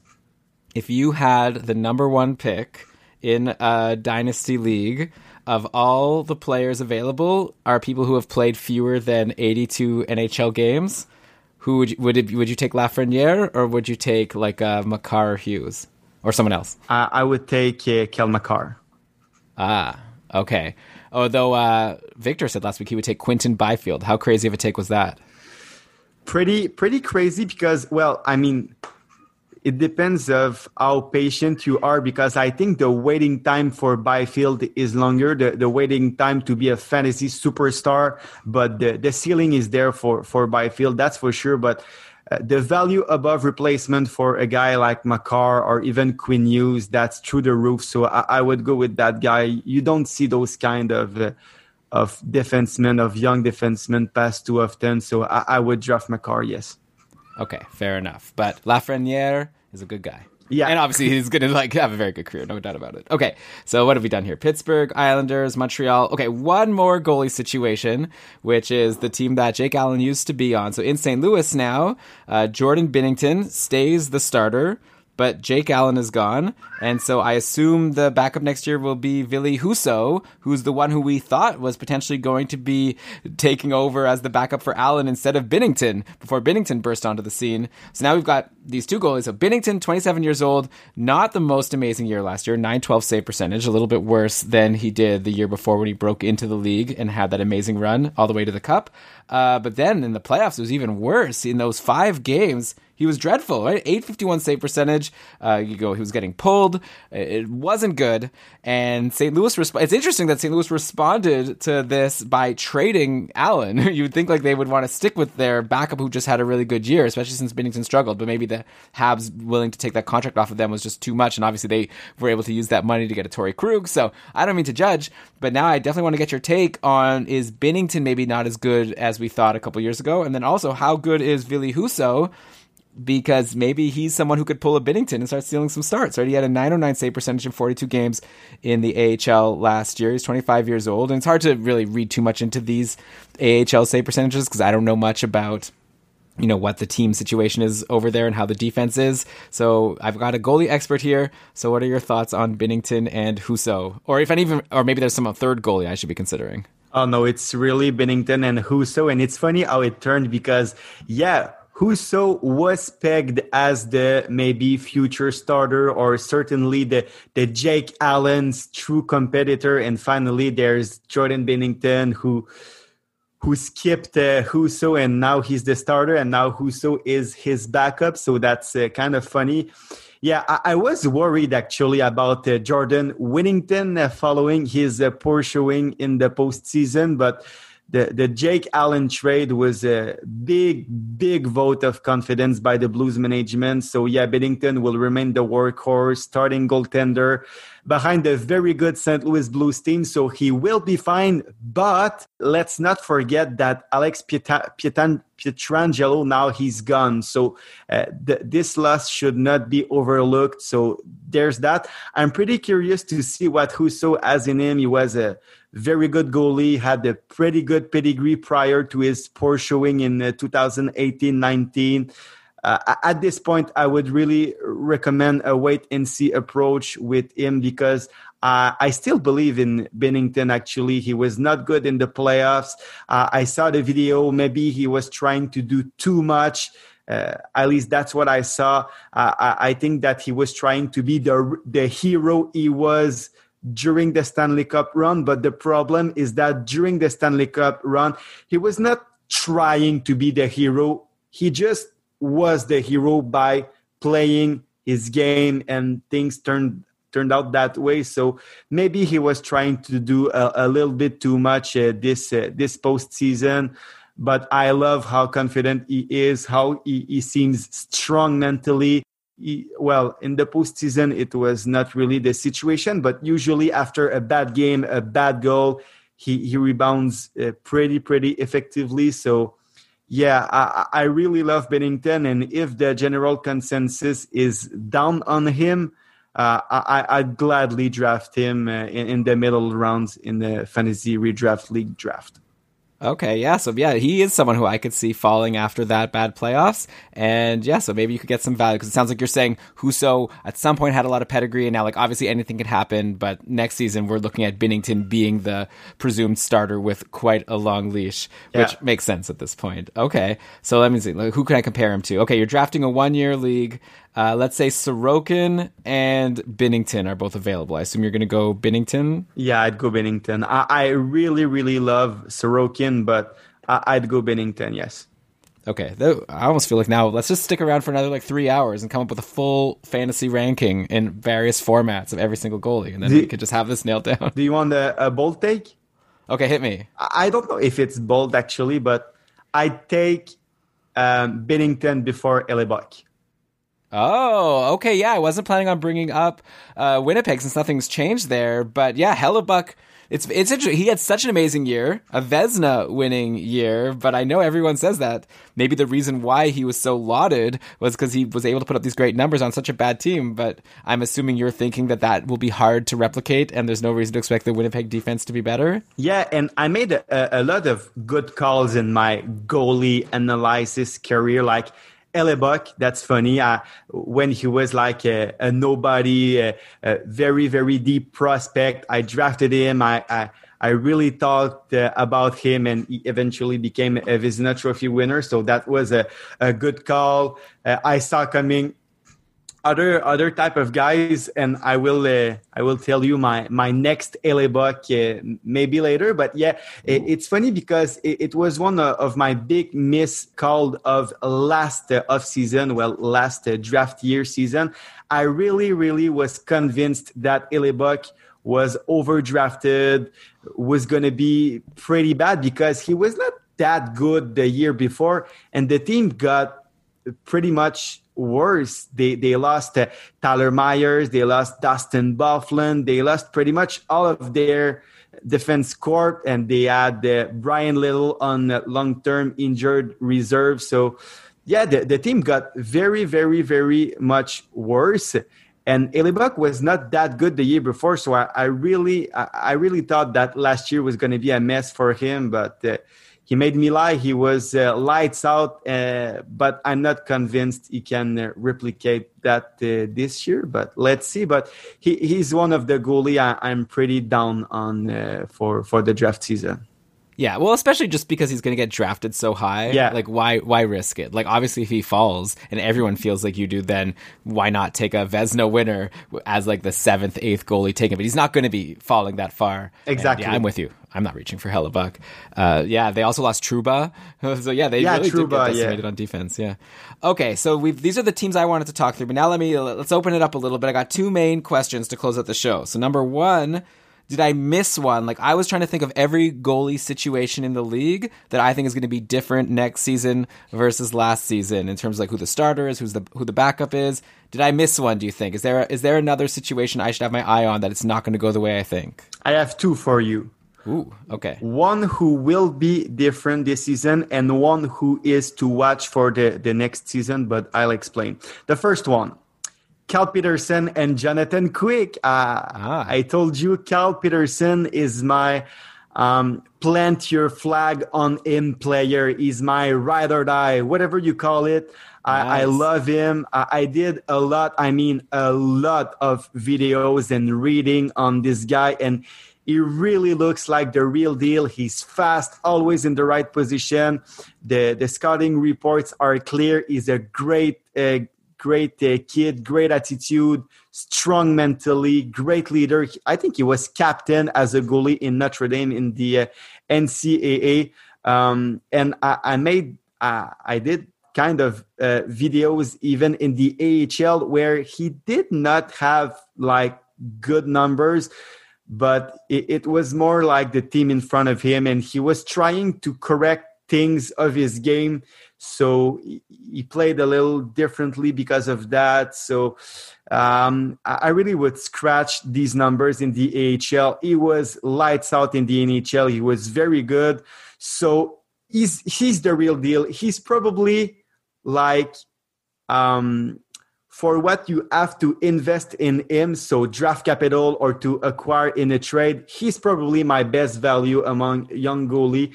He's not like Ilya Sorokin like real deal, but I'm convinced he will be the starter for the Kings, and they will be a very good team in a couple of seasons when he'll be the starter. So it's exciting, and the waiting time is not an issue because he will be the 1B this year in LA. I really think it will be a 50-50 split between him and Jonathan Quick, and this is what it was last year when Peterson was called to play for the Kings. Really, it was a 50-50 split. I think Peterson had like 9 starts and Jonathan Quick 8. So it will be a 50-50 split. And he will have the opportunity to play himself into more and more starts. I will probably draft him this season around a Matt Murray for this season. So I really like him, yeah. Yeah, I guess that really depends on what you're going for, right? Murray's probably going to play more games unless he gets hurt. But Peterson has put up better numbers, at least recently, than Murray. And Ottawa's defense is, well, LA is not exactly known to have such great defense right now. But also, I mean, LA, like you said, Peterson's been putting up good numbers, regardless of how good the team in front of him has been in the NHL. So I love that. You heard me last week talking with Victor about how I took Matthew and I took Peterson in our Dynasty League, and Brian was like not so sure about it, but I think we convinced him, and now this will only go to further convince him. So you say for next year, Peterson is probably like a 50-50 guy that's going to put up solid numbers, and then maybe the year after that is when you're really going to expect to see big dividends out of him. Yeah, exactly. I would look at him the way I look at probably I'd say even Jonas Korpisalo or maybe Elvis Merzlikins if Korpisalo stays in Columbus. So, yeah, I'm pretty bullish on him. I love him. And, yeah, he's my guy. He's my ride or die guy. Great. Well, Shane is, by the way, bringing up in the chat here. Peterson is 26 or 27. I guess I could look that up exactly. So yeah, he's a little 26. bit older than... Yeah, so is that good or bad? I guess like a lot of people love to have in dynasty leagues their super young goalies that they'll have for the next 10 years. But even if he's only 26 or is already 26, I guess I should say, that could still mean he's got like 5-6 really good years ahead of him before we have to start worrying about regression. Absolutely. And for a goalie, 26 years old is like a 21 or 22 years old forward. And not everybody is Carter Hart. Normally, before the likes of Carter Hart, normally a goalie takes longer. Just look at Igor Shesterkin. I think he's like 24, 25. So it's perfectly normal for a guy like Peterson to start playing himself into a starter role by age 26 or 27. That's normal for a goalie. And I'm very excited to see what he has to offer. Yeah.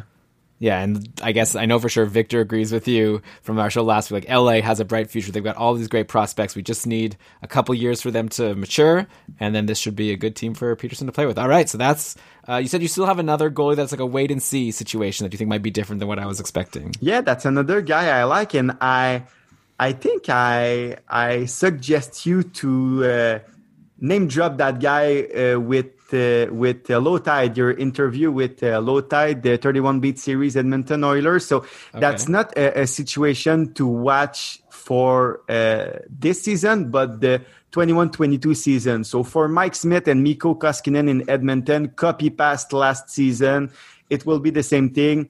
Though the 2021-2022 season could be very interesting in the Oilers' crease because it should mark the arrival of Ilya Konovalov in Edmonton, a very good Russian netminder who will try to be the next great KHL goalie to have success in North America. But this season, this should be the boring Koskinen-Smith duo, with Koskinen being the more effective goalie, but probably Mike Smith having more starts because he's Dave Tippett's go-to guy. Probably my mom don't love me as much as Dave Tippett seems to love Mike Smith. So he's probably the guy in Edmonton. But I'm so excited to take a look at next year to see if Ilya Konovalov can be the next starter in Edmonton. Man, yeah, it's like, what are the Oilers?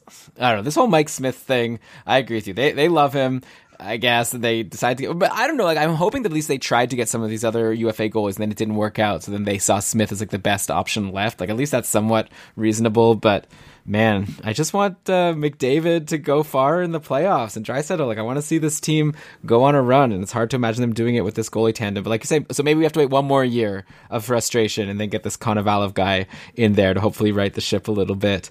Okay, and then the final question I have for you, like, not in terms of a situation changing, but is there any goalie that we haven't discussed yet that you expect to be like very different next year than they were last year? So a goalie that had like a high save percentage last year. I guess you brought up Hellebuck maybe as an example of this, like someone who was so amazing last year and you expect it not to last. So do you have anyone in either direction that you want to point out, stake your claim that this guy is like not as good as we think, or he's a lot better than we think? Yeah, that's a good question, actually. So guys I like probably more than the consensus are, like I said, Thatcher Demko. I think he will have a good season. Well, he has a pretty high consensus outside of Victor. Okay, well, I guess Demko will be better this season than he was last season. I think we could have a John Gibson bounce back. This guy is just too good to keep having bad numbers. So I think we will have a John Gibson bounce back. I think we'll have a Sergei Bobrovsky bounce back. Obviously, I talked about Cal Peterson, Cam Talbot, Jordan Binnington, Robin Lehner. I think they will all be very, very productive, more than they were last season. And maybe a last guy who can be the forgotten man because of the Yaroslav Askarov selection by Nashville. Juuse Saros was lights out in the second half of this season last year, and everybody forgot it because, he was so in the playoff, and there's that Askarov thing. But Yaroslav Askarov won't be a Nashville Predators goalie next season. So Saros is still there. He was like a 946 goalie for the second half of the season or something like that. He won me a championship title all by himself almost. So there's Juuse Saros. I want to remember everyone that he's a very good goalie and a fascinating one at like 5 feet 10 tall, something like that. He's a one of a kind, and I really love watching him because of how he's small. He needs to be at the right place and cover the right angle every inch as much as he can, always in the right place. I love Juuse Saros, so he's a guy I really like for this season. And if he can slip a couple rounds in draft because of Askarov and because of the so-so postseason, he's my guy. Yeah, and did you see it being that, at least for next year, is it going to be like a 50-50 with Rinne, or do you think it's time, like it was in the second half of last year, for us to be looking at Saros as like the 1A and Rinne as the for sure 1B? No, it's Saros. Probably something like Samsonov and Lundqvist. Okay. Saros being Samsonov and Rinne being Lundqvist. So yeah, in that case, I'll bet you that Saros is definitely a good guy to bring up, because I'll be honest, I kind of forgot about him completely, and it sounds like he could have real value next year because Nashville's a really good team, and if he's the starter on that team, I mean, there you go. What more is there to say? Plus, like you said, he had really good numbers. Okay, one guy that you brought up really quickly that I just have to zero in on a little bit. Bobrovsky, are you just saying Bobrovsky because he did so badly last year that it's almost impossible for him to do worse and he must at least get some variance go towards him that'll make him do better? Or what happened with him, in your opinion, and what makes you think that he'll be better? I guess he will get more acclimated with his new team, new facilities, new life. I just can't explain what happened with him last season. I looked a lot of his game. I watched a lot of his games, and I don't know, he was just not this bad with the eye test. I'd say there were a lot of big goals that you say, oh my God, you just could not save that one. That was like a perfect pass or a perfect tip, and a lot of bad bounces and unlucky goals. I won't say it was all of that, but maybe some sort of explanation to explain why he was that bad last season. So if he's again bad this season with bad numbers, I will get off the Bobrovsky train. But right now, I still believe in the guy. I mean, last season, he was probably, with Columbus, so the season before, he was probably, top 3, top 4 in all of the NHL.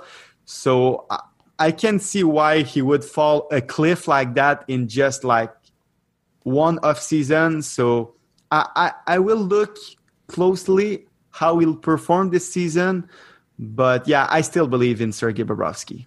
Right, yeah. I guess you can definitely say that it's just like Florida's defense was like really hard to play in front of him. Maybe it's such a huge adjustment from him going from Columbus to there. And yeah, he's someone who's going to fall in drafts also. And at some point, how can you not take Bobrovsky just because he's getting paid so much? He's going to have the leash. And like you said, he's been good very recently.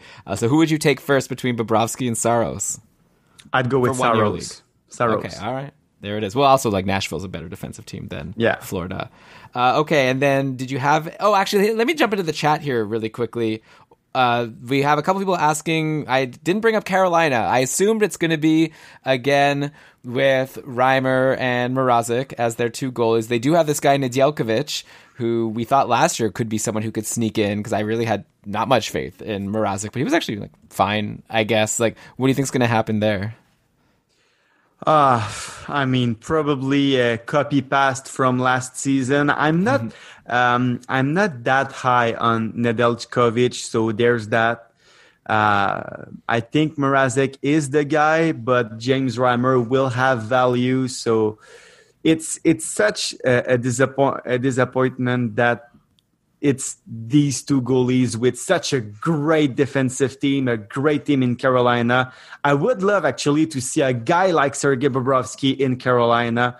Right. But yeah, Mrazek and Reimer will have their values and they will give you points. But, they are Peter Mrazek and James Reimer. Yeah, it's kind of like a Edmonton situation. Like, this team should be good. I just wish they could have some better goalies. Do you think that if, let's say, Florida offered Bobrovsky to Carolina in a trade for, like, whatever, a 4th round pick or something, do you think Carolina would take the deal and take on that contract? They should, but I don't think they'd do it. Yeah. Yeah, at this point, Bobrovsky you'd probably have to carry some of the salary if you want to move him if you're Florida. But hopefully he'll just bounce back and be okay. That was a crazy signing by them. Yeah. So I did ask you, did you have any other names you wanted to throw out on the other direction? A goalie who was really great last year and you don't expect him to do as well next year, aside from Hellebuck? Yeah, there's Hellebuck, like you said. Big save David Rittich. I mean... I'm not interested at all in him. Anton Khudobin can be a guy too. Maybe he will get, I'm sure he will get overdrafted because of his performance in the playoffs. But guys, let's not act like Ben Bishop is gone. He's still there. Yes, he's injury prone, but he's still in Dallas. Yes, the Stars have a great system, great protection for goalies. When Khudobin is in the crease, he will give you points, but he won't start like 60 or 65 times next season. So I'm pretty down on Khudobin because, I mean, how can he be better than last year? I mean, he had like a 935 save percentage or something like that. So yeah, I'm pretty down on Khudobin. Thomas Greiss. Corey Crawford, I really think that, and it's not that I don't like Crawford, it's more than I really, really love Mackenzie Blackwood. So Crawford, I'm pretty down because I think Blackwood is the guy there. And with the same logic, I'm pretty down on Semyon Varlamov because Ilya Sorokin is the guy there. Okay, Shane here in the chat wants to start a fight with you. He's thinking that Cal Peterson is the one whose numbers are going to fall next year, and it is a good point that he has put up really good numbers, and LA is still not that great a team for next year. But you're confident Peterson will keep it up? I'd put a considerable amount of money on the fact that Cal Peterson will have a good NHL career. And in a dynasty draft, actually, when there was the goalie run, I drafted him ahead of guys like we said, Sergei Bobrovsky, Matt Murray, Peter Mrazek, and guys like that. So I really, really like him, especially in dynasty formats. Okay, so Shane and William, you guys should definitely chat on our Discord channel or something afterwards, and you can throw. We have a room on our Discord, a channel called the Bet Board, so we can throw this bet on there, and I'll be curious to follow and see who ends up winning. What is the bet, like over or under 20 wins for Peterson next season? Okay, yeah, I guess you guys will have to figure it out. It's pretty funny, actually. There's like a 20-second delay on this chat. So like right before you were, like while you were talking to me about how great Cal Peterson is, then Mathieu in the chat was like, you talk about Cal Peterson yet? And it's like, while I'm reading this, you're like lauding him with praise. So yeah, I guess we'll have to work out this trade afterwards when we're both in real time. But okay. This has been amazing, William. The time has flown by. It's been almost 2 hours talking through all of these goalie situations. Thank you so much for all of your hot takes. Thanks for being willing to come and share in your second language. I feel like this was just an amazing podcast. And for anyone who speaks French, you should listen to the Nads and Gabs podcast of fantasy hockey. I wish I did. Maybe this is like a reason for me to start taking some language lessons so that I could listen to this podcast. Because if it's anything like this, I'm sure it's fantastic. Thank you very much for the opportunity, Elon. I mean, I'm not sure how it looked like. Now I can say it. It was like my first time speaking actually in English in my whole life, almost. So maybe a couple. Not on a podcast, not in real life. Well, I mean, since high school, yeah. I mean, I can perfectly understand, obviously, English, read, write, but speaking, I think it's the first time since high school. So, wow. It was a big challenge for me. I hope it was all good because I think I have some good infos, good insights to give on goalies. I mean, I'm a freak. I can talk to you about a lot of love of goalies, but it was a challenge to give that information in English, and I hope I did it well. Okay, well, yeah, you definitely did. Thanks so much. Is there anything else, by the way, you want to tell people to check out? I'll link to your Twitter in the show notes. It's at WillNadeau29, WILLNADEAU 29. And then there's the Nads and Gabs podcast, which I'll reference also. Is there anything else? No, I think that's the podcast, and I very, very appreciate the time, Elon. Cool. Well, thanks so much again for coming on. I really appreciate you taking the time to come and educate me about all of these goalies. Thanks, of course, also to everyone for listening. We're ramping up towards the next season, like it's coming before and so we're getting all our ducks in a row here, learning about all the free agents, all the goalies. Brian and I are going to be back next week to talk about some more of the offseason movement that we didn't cover when we last talked about all that stuff. Like we still haven't talked about Dadonov in Ottawa or like Toffoli in Montreal. So we'll finish the full slate of everything that happened there. And then before you know it, like I said, we're going to be opening up the Cupful for sign-ups soon, the Keeping Karlsson Ultimate Patron Fantasy League. We're definitely going to want everyone to get in on that. We've got our projection project going, which we're going to be giving more information about soon. So, thanks so much, everyone, for listening. Thanks again, William. And I guess I don't have my regular co-host here. So how about I'll go ahead and cue the outro music, and I'll go ahead and read you the credits. So this episode of Keeping Karlsson was presented by Dobber Hockey and supported by our patrons. Logos by Brandon Weeb, outro music by Pat Roach, and it was researched with help from, it was researched with the help of William Nadeau, who came on and told me everything about goalies. I obviously use Frozen Tools and all of that to get all of my stats, but yeah, it was mainly William. So thank you, William. Thanks again to the listeners, and we'll catch you all with another episode next week. Until then, fantasy hockey is for everyone.